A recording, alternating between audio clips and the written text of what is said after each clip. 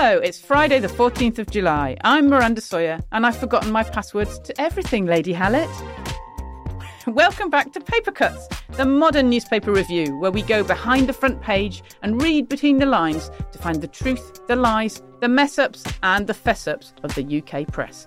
Remember, we're out mid-morning every Monday, Wednesday and Friday, so subscribe on your favourite podcast app and you'll never miss an episode.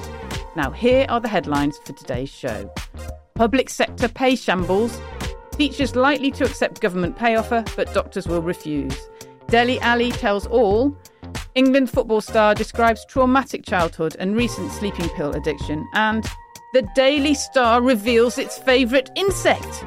We'll give you the buzz on this termitey tale. Welcome to Paper Cuts. We read the papers so you don't have to.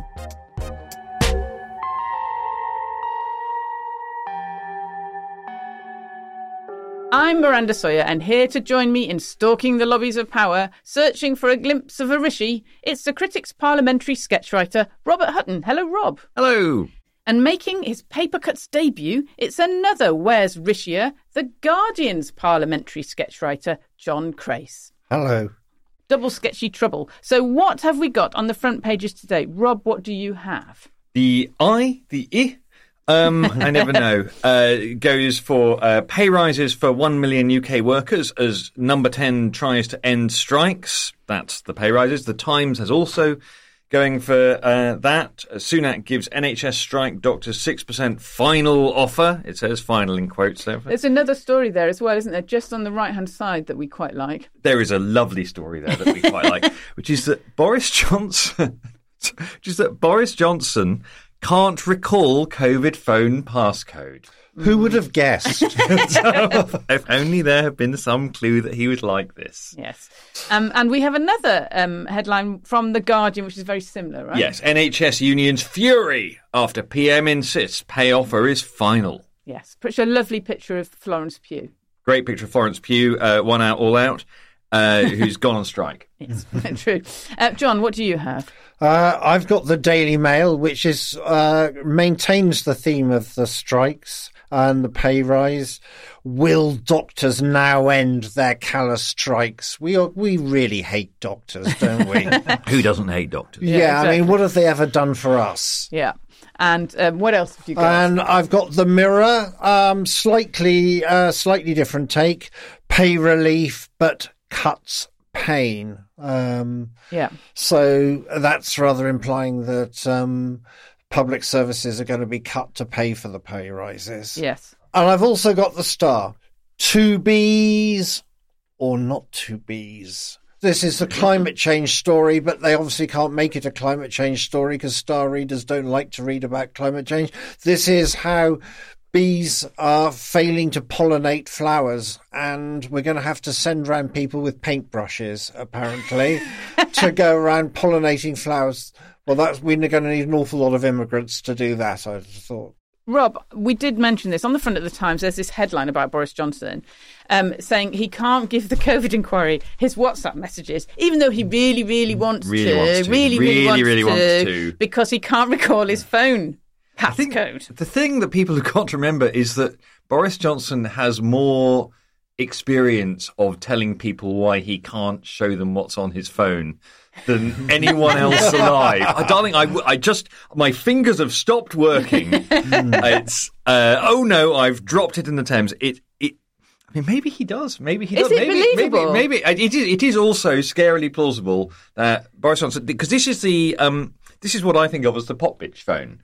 This is the phone that he'd been using for ages, but he had 15 years. He had to stop using it after it turned out that his phone number had been on the internet all of that time, and Popbitch revealed this, and the security services said, now you have to give it to us. Yeah, Popbitch being a fantastic gossip online newspaper. Yes. Yeah. So they pointed out that the number was online, so they were like, oh, okay, we can't use this phone anymore. So he should know the passcode, surely, if he had it for 15 years. Oh, but it's quite easy to forget after 15 years. Yes. I think we're being unduly harsh to him. I mean, have they tried 1, 2, 3, 4? Could it obviously, a lot of people use a child's birth date. I mean, that gets it down to 20. No, well, apparently it's a special ultra secure Downing Street phone. It locks you out. You don't get so many tries. So you can't just take the SIM card out and put it in another phone, which most people would do. Yeah, it's and for some reason I don't quite understand why his WhatsApps can't be accessed the way that everyone else accesses their WhatsApps. Yeah, but because you can move WhatsApps when you move. Yeah, or whatever. But the FT do have a sort of upbeat ending to all this, though. They're reporting that the government realised that they were dealing with an idiot in Boris, and they got one of the government officials to write down the password to it, to the phone, and they stuck it in a drawer somewhere, and the drawer has turned up. So literally, it's in one of those drawers with all the bits of, disused parts of computers, all those kind of things. Your passport, they're going to find it somewhere. Cobra briefing minutes, that kind of thing.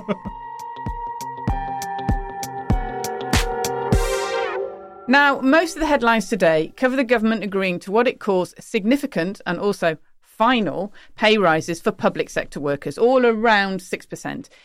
Teaching unions have said they will call off strikes and advise their members to accept 6.5%, but the British Medical Association has said that the offer to their members of 6% was not credible and have warned of further industrial action, in fact, starting kind of now. Doctors want an increase of around 35%, saying that this would take pay back to 2008 levels in real terms, but Sunak is saying no. So, John, what's the likelihood of dear Rishi Sunak backing down in the face of the doctors continuing to strike, do you think? I think it'll be hard for him because, he literally stood up yesterday and said this was my final offer.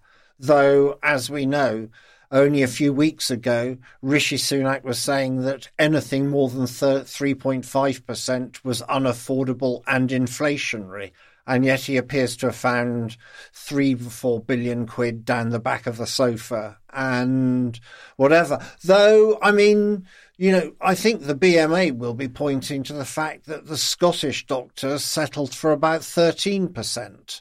That's still a lot more than 6%. So, they're kind of saying this is you're offering 6%. This is paltry. We absolutely reject it. Yeah. Well, it's still a below inflation pay rise. So people are effectively taking a pay rise that makes them worse off, which isn't a sort of great look.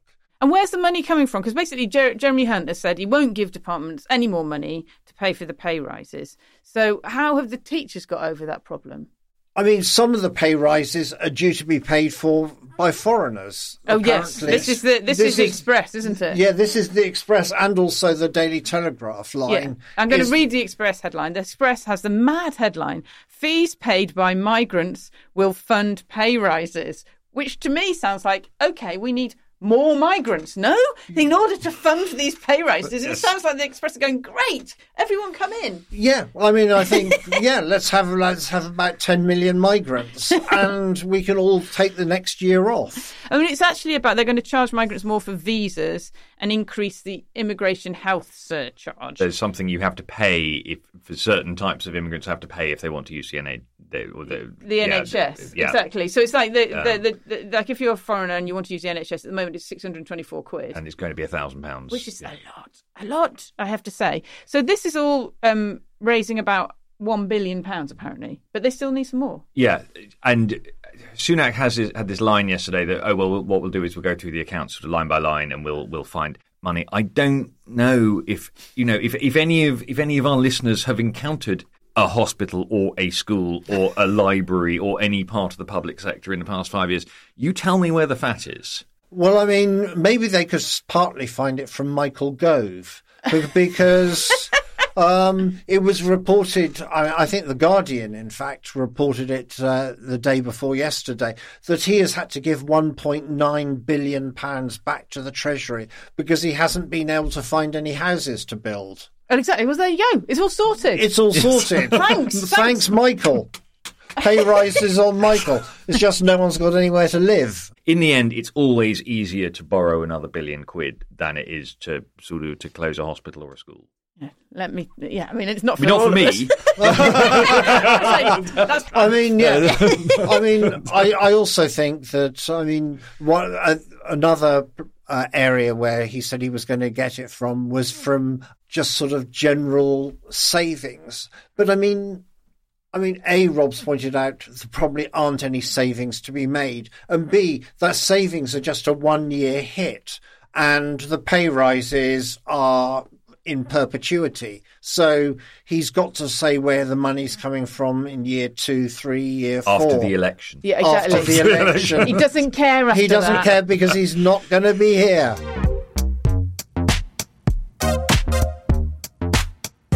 Now, strikes, camera, action. Hollywood film and TV actors are joining screenwriters on the picket lines for the first simultaneous actors and writers strike in over 60 years. Talks between unions, have we heard this before? Talks between unions and companies have broken down. And the deadline for a deal passed at midnight on Thursday. So this meant that the Oppenheimer premiere had to open an hour earlier so that the actors could walk the black carpet. It's not red because it's Oppenheimer. And then leave. Then they didn't do a Q&A afterwards. They just left. Rob, what is the strike about? Well, it's about money. But specifically, it's about, well, the writers have been on strike for a while saying they don't get a fair shake of all the cash. There's all of this cash, apparently, sort of going to somebody for Netflix money and Disney Plus money and all this, but it's not going to any of the writers who write these shows. They say they're very badly paid. And in fact, you can write a hit show for Netflix and really not feel very much richer. Now the actors have joined in, and a lot of it's about odd things like what are called residuals. When your show is played out again as an actor, repeats, basically. Repeats, yeah. You get a little check, and it's a really tiny little check. And I mean, the thing is partly that there was a model for all of this that worked with sort of terrestrial broadcasting that everybody liked, and then streaming came along. And one of the successes of the streaming business model is that it doesn't pay anyone anything. You may think, that you're paying a lot for Netflix and this kind of thing, but it's not clear who's getting that money. It's like Spotify, isn't it? So you kind of sign up and you think, oh, this is great, I'm paying all the creators, but actually it's going to the companies that kind of... Yeah, and so there's a nice story here in the Mail. Netflix blockbuster whose stars get just £15 a year royalties, and this is Orange is the New Black, big hit show. People, actors on that who have recognisable parts whose royalty checks are laughably small. I mean, not laughably. Yeah. One of them saying here that it actually cost her money to appear on it. That's so mad, isn't it? And, and the actors are also worried about AI, right? So they're worried that, I mean, I don't know if you're aging actor, perhaps you're not worried about AI. But the idea is that they can use the old you to create more films, maybe even after you've died. So I don't know if anyone's seen the new Indiana Jones film, but the first 10 minutes of it is young Harrison Ford. Yeah. And it's really, youngish Harrison Ford. He's 40. That's all right. Youngish will do me. Yeah, no. It's scary how good it is. Yeah. And I did sit there watching it thinking, well, you could just do this. You could just keep making Indiana Jones in World War II films, which is the best bit. And who owns your image? Do Lucasfilm own Harrison Ford's sort of Indiana Jones image? Does Harrison Ford own Harrison Ford's image? I mean, Harrison Ford is going to be fine. I think. It's actually about. I mean, also if you're a kind of extra, it's a bit difficult. So like, there's lots of people who like being extras. I have a friend who just signs up and is in loads of BBC productions and ITV productions just in the background. But it's kind of bad news for them because of they can be scanned once. And then kind of put in, a crowd forevermore. And they definitely won't get residuals for that. I mean, the result is quite interesting, really, because at the moment, live comedy night type shows like SNL and the Tonight Show are already off air. So they're running reruns. Then there's delays to certain films. Certain films are being pushed back. 2 Star Wars films. I mean, weep if you want to. 2 Star Wars films and Avatar 3. Oh, boo-hoo. Just keep the strike going.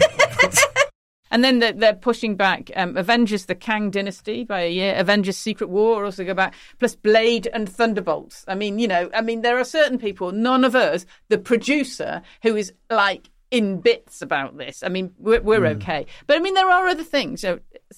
Yellow Jackets, Severance and Stranger Things have I'm a bit upset about Severance and Stranger Things because of the writer's strike. But also, kind of perhaps more importantly, how are cinemas going to survive? We're all very excited about Barbie and Oppenheimer. I think they've done a great kind of pre-PR, kind of excitement campaign. So everybody wants to go and see it. But after that, I mean, there's nothing really. Yeah, there won't be anything. British cinemas were actually doing really, really well. In 2019 was about their best year in decades. And then they had the pandemic, and that was a nightmare for them. And over the pandemic, lots of streaming people just started streaming stuff much sooner. The Flash movie, for instance, which is in cinemas 2 weeks ago, is coming out streaming very shortly. Partly because it's not a hit. No, but so they've just lost all of these bits of revenue, and they need these big, what they call sort of tentpole films, sort of what hold the rest of the cinema up, and there just haven't been that many. Mission Impossible. I mean, this year is supposed to be the year. I think a lot of them are thinking, well, they get back on their feet. They've got Mission Impossible. They've got Barbie. They've got Oppenheimer. They've got Indiana Jones. But the last thing they need is to be choked of product again. Yeah, I mean, maybe it's going to be. We're going to get little UK films coming through. Like cute ones about, I don't know, dogs or unhappy children or small sitcom type things. Yeah, I mean, Britain does specialise in those kind of things, really. I mean, I'm taken by the AI stuff because, I mean, we could have a British film, a British Spider-Man film, where this bloke actually has to walk up the side of a building. There's no, you've got to do it, mate. You've got to do it. Sorry. Get on with it. Although Tom Holland, I have to say, he probably could do it. I mean, maybe it would be poetic, if it's the last ever big movie weekend was Barbenheimer. I mean, we all go out for that, and then that's it. It kind of dies. The odd thing about being British and looking at some of these demands is it's slightly like whenever you're a British journalist and you look at what American journalists are complaining about, and you go, I would give my eye teeth to have your working conditions that you think are unacceptable at the New York Times. They make you write a story every fortnight. And it's slightly the sort of, it's got to be 6 writers on every show. Oh, yeah, I can go. Do you want some of the deets? The details are, right, okay, the details are they want 6 writers per show and for a minimum 13 weeks per show. So no sacking in the middle of it because you're no good or whatever. And writers have been offered 76% increase in foreign residuals, although I have to say that sounds like they were paid absolutely naff all beforehand. But the really brilliant demand that I love, living with an actor, this makes me laugh. So sometimes what used to happen is you go for an audition and you'd walk into a room and do the audition. And now they just ask you to do it on your iPhone, right? So it's inconvenient, it's embarrassing, it's not great, but you have to do it. The American actors want payment for at-home auditions, as if this is not going to happen. Yeah, well, I mean, maybe this is the moment where Britain just undercuts. We already we've got a thriving cinema industry, and we've got, frankly, desperate creatives who will work for coffee. Yeah. So. Yeah, maybe we should write Severance and Stranger Things.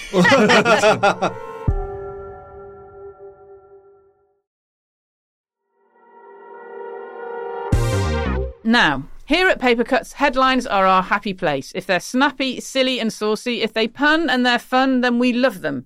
What do we have today? John, what do you have? I've got 2 from the Sun. The first is a page 3 story about farmers apparently feeding daffodils to their cows to make them fart less. Apparently, that's nice. And that will obviously save the planet from methane poisoning. I mean, I don't know if we're going to start feeding sort of humans with daffodils as well. But the headline is "Moo smell gorgeous." Love it. Love it. Yep. And the second one is of 100. Apparently, there's 100-year-old men who still want to have sex. I think that's a fairly small demographic myself, but for them, there is help in hand because they are being given double doses of Viagra. The headline is "Big Rise in Old Chaps." I like that. That's a good one. Okay, what have you got, Rob? Right, so I am in the Star. Elon Musk, all-round genius man who never fails at anything, is planning to enter the UK energy market. And, oh gosh, we're all going to die. The headline is, "Just call me Eon Musk." Oh, that's not bad. Love it. Yeah. And this is my favourite. Children's TV presenter Yvette Fielding says she can't wait to die because she knows there is life after death, and the headline is "Woo, Peter." Oh, That's definitely the winner. Don't forget, we want you to give us your amazing headlines. Check our social media for the hashtag #FixTheHeadline, and there will be a great story with it, with a slightly rubbish headline. If you can tweet or threads us a better one, you could win a Paper Cuts t-shirt. Can we have a whoop? woo! Peter. Now, all over the press today, on the front and the back pages, are quotes and stories from England and Everton player Dele Alli's amazing interview with Gary Neville on Neville's podcast, The Overlap. Ali, in this podcast, talks about his tough childhood in Milton Keynes, how his mum was an alcoholic, he was sexually abused at age 6, he started dealing drugs aged 8, and was hung over a balcony by an adult aged 11.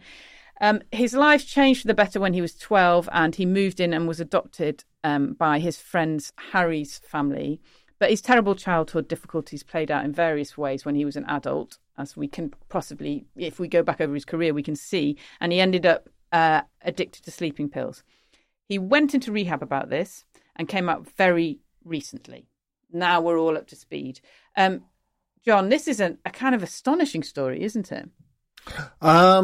Yes, but probably not quite as surprising as it sounds, because those of us, I mean, I've got a declaration of interest. I love Dele Alli. I'm a Spurs supporter. I loved him when he was at Spurs. He gave me enormous pleasure. I warmed him. I was sad when his career seemed to sort of nosedive, and I couldn't really understand what was going wrong with him, because this was a player who, I mean, everyone was citing as the next best thing. He was amazing. He was, in the England squad in his early 20s and looked set to be a sort of someone to build a squad around, really, for the next sort of 10 years. And then suddenly, he fails at Everton. He's sort of hived off to Turkey, and he's banned from hanging around with the Turkish team first team squad because he was deemed to be a bad influence.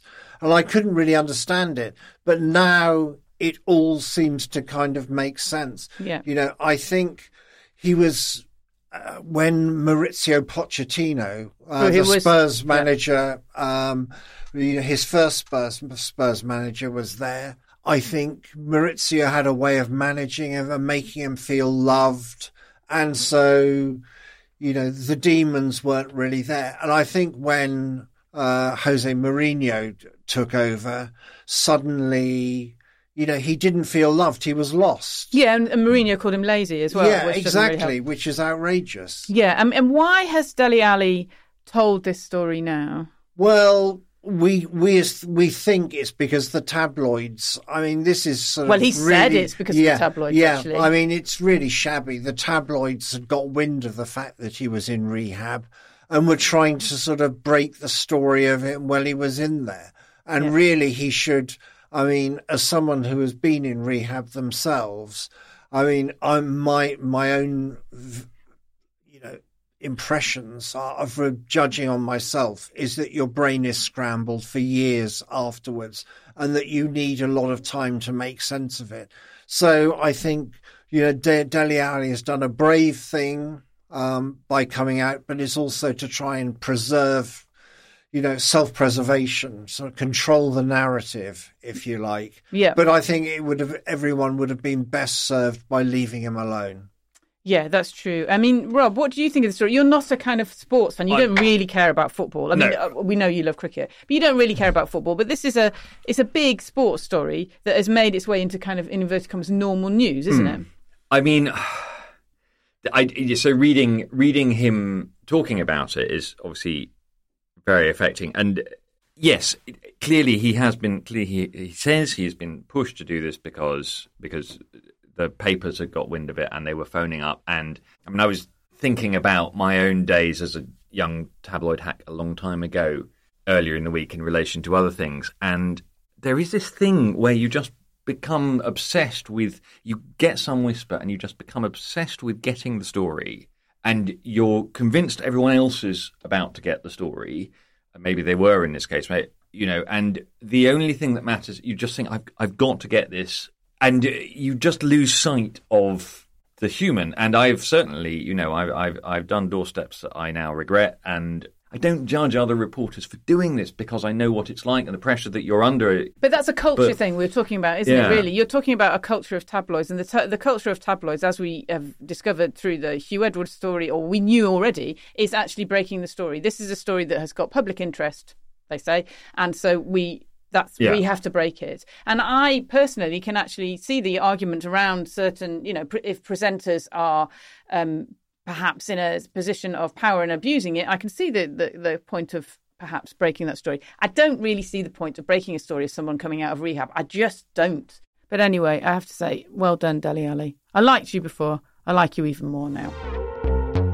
Now, the Star has a confession to make. And it's on its front page. Hey. 2 Bs or not 2 Bs. UK running out of Daily Star's favourite insect, which is obviously the bee. Climate change is blamed for bumble trouble, which I do like, bumble trouble. Mm-hmm. So, Rob, this is yet another jokey Daily Star headline, which we always appreciate on this programme. But it's actually... The Star is tackling a serious story in its own special way, isn't it? Yes, it's climate change. I mean, this is the bees. What is going to happen to the bees is a long-term worry for farmers and horticulturalists and everyone. We like bees. Who doesn't like bees? That's wasps. I don't like wasps. The Star is just going through a sort of a golden age. I have to say, it's in its pomp, isn't it? Really. And one of the things about this is. The problem with a story like climate change is scary and boring and long, and it's incremental. And I'm not saying it's not important, but it's a hard thing to do in a fun paper. And actually, this is a way of doing a climate change story. Yeah. I mean, it's interesting because it used to be, few water scorcher. How great, everything's going up. That's absolutely fantastic. We'll all get tans in our back gardens or whatever in the park. And it's not that now. Yeah, it's hotter in London than it is in sort of Costa Blanca. Yeah, exactly. And you used to be able to, you'd see people, in inverted commas, it never really happened, but frying eggs on tarmac. That was that was the kind of deal. But I do think that the kind of climate change's bad message has got through, and that's why the tabloids have changed. Although I have to say other papers are slightly different. So the Telegraph has today, what to pack for a holiday in a 45-degree heat wave. And you're like, maybe that's... I mean, I get you do fashion, but it's slightly missing the point. I mean, that's just really odd. And the Express has suggested... I love this about the Express. They're like, don't go anywhere foreign. Don't be mad. You'll meet foreigners. And it's really hot. So, have a staycation. I mean, it's interesting how it's all treated in its own particular way. The Guardian, obviously, we love The Guardian. It bangs about climate change every day, quite correctly, but it is slightly scary, I have to say. I mean, if other papers had favourite insects, what do we think they would be? I mean, the Star has decided on bees. What would we have? Talking about The Guardian, sort of a shrill, whining noise just on the edge of hearing, sucking the joy out of everything. Can I just register my objection to this? It's a mosquito, isn't it? Sorry, John. I love you. love my Guardian friends. What do you think, John? I would like to go for the Telegraph, actually. Yeah. And I kind of think of something that sort of hides away for years on end and then suddenly appears and you find out it's ruined your life, and it's the clothes moth. Yeah, very true. I would say the Sun is like that wasp that turns up at your picnic, or maybe a dung beetle. And do you have any comment? Yeah, exactly. And then the Times. We were trying to think about the Times. The Times obviously has something that looks quite smart, but is quite scary, and that is a thunder beetle. We've discovered the thunder beetle. Thunderer beetle. In fact, the beetle of record.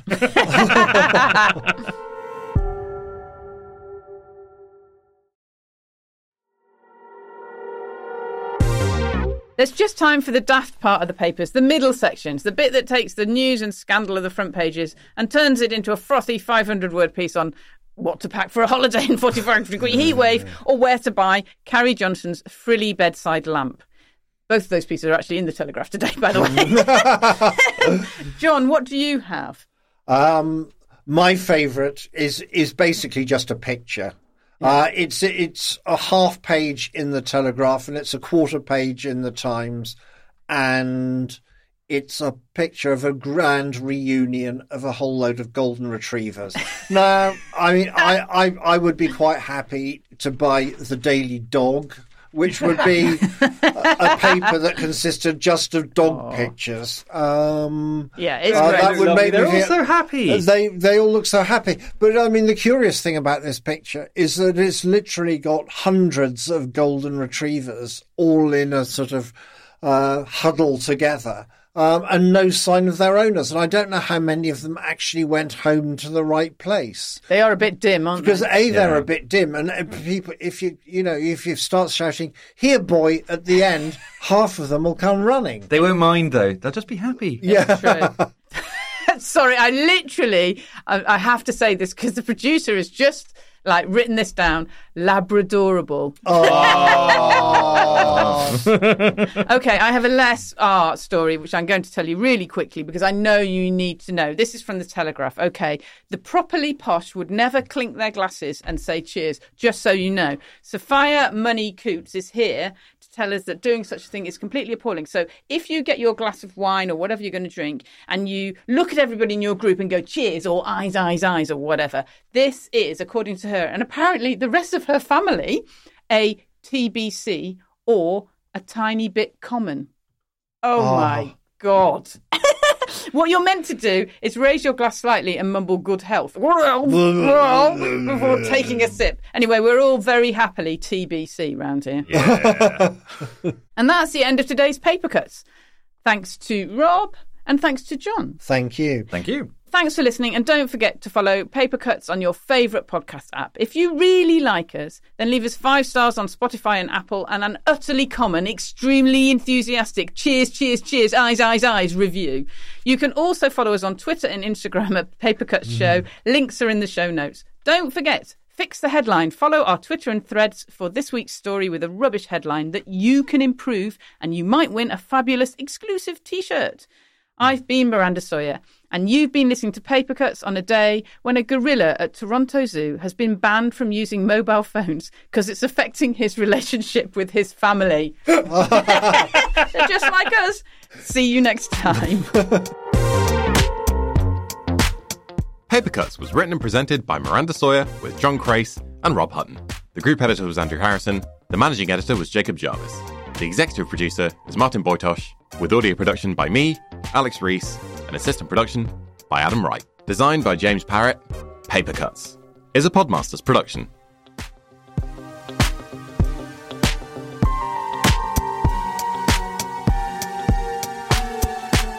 Cheers!